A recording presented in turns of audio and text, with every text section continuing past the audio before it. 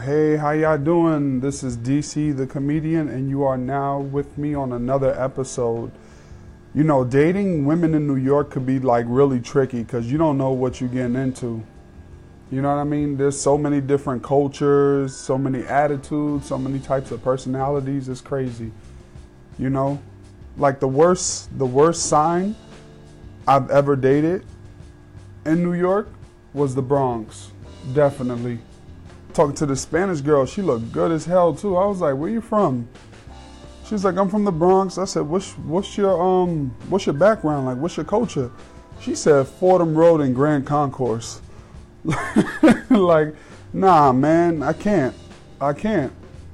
Brooklyn women too, they crazy. I remember I saw this good-looking African American woman too, good-looking girl too. I went shopping out in Brooklyn.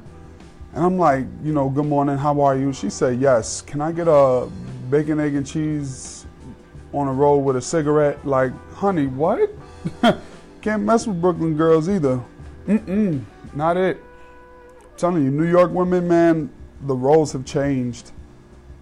They the ones now that are more assertive. Us fellas, we just be trying to chill, take y'all out on dates and stuff. Y'all just, I'd be like, "Damn, honey, take it easy. Trying to go to third base with me and we ain't even say hello yet." Like, it's crazy.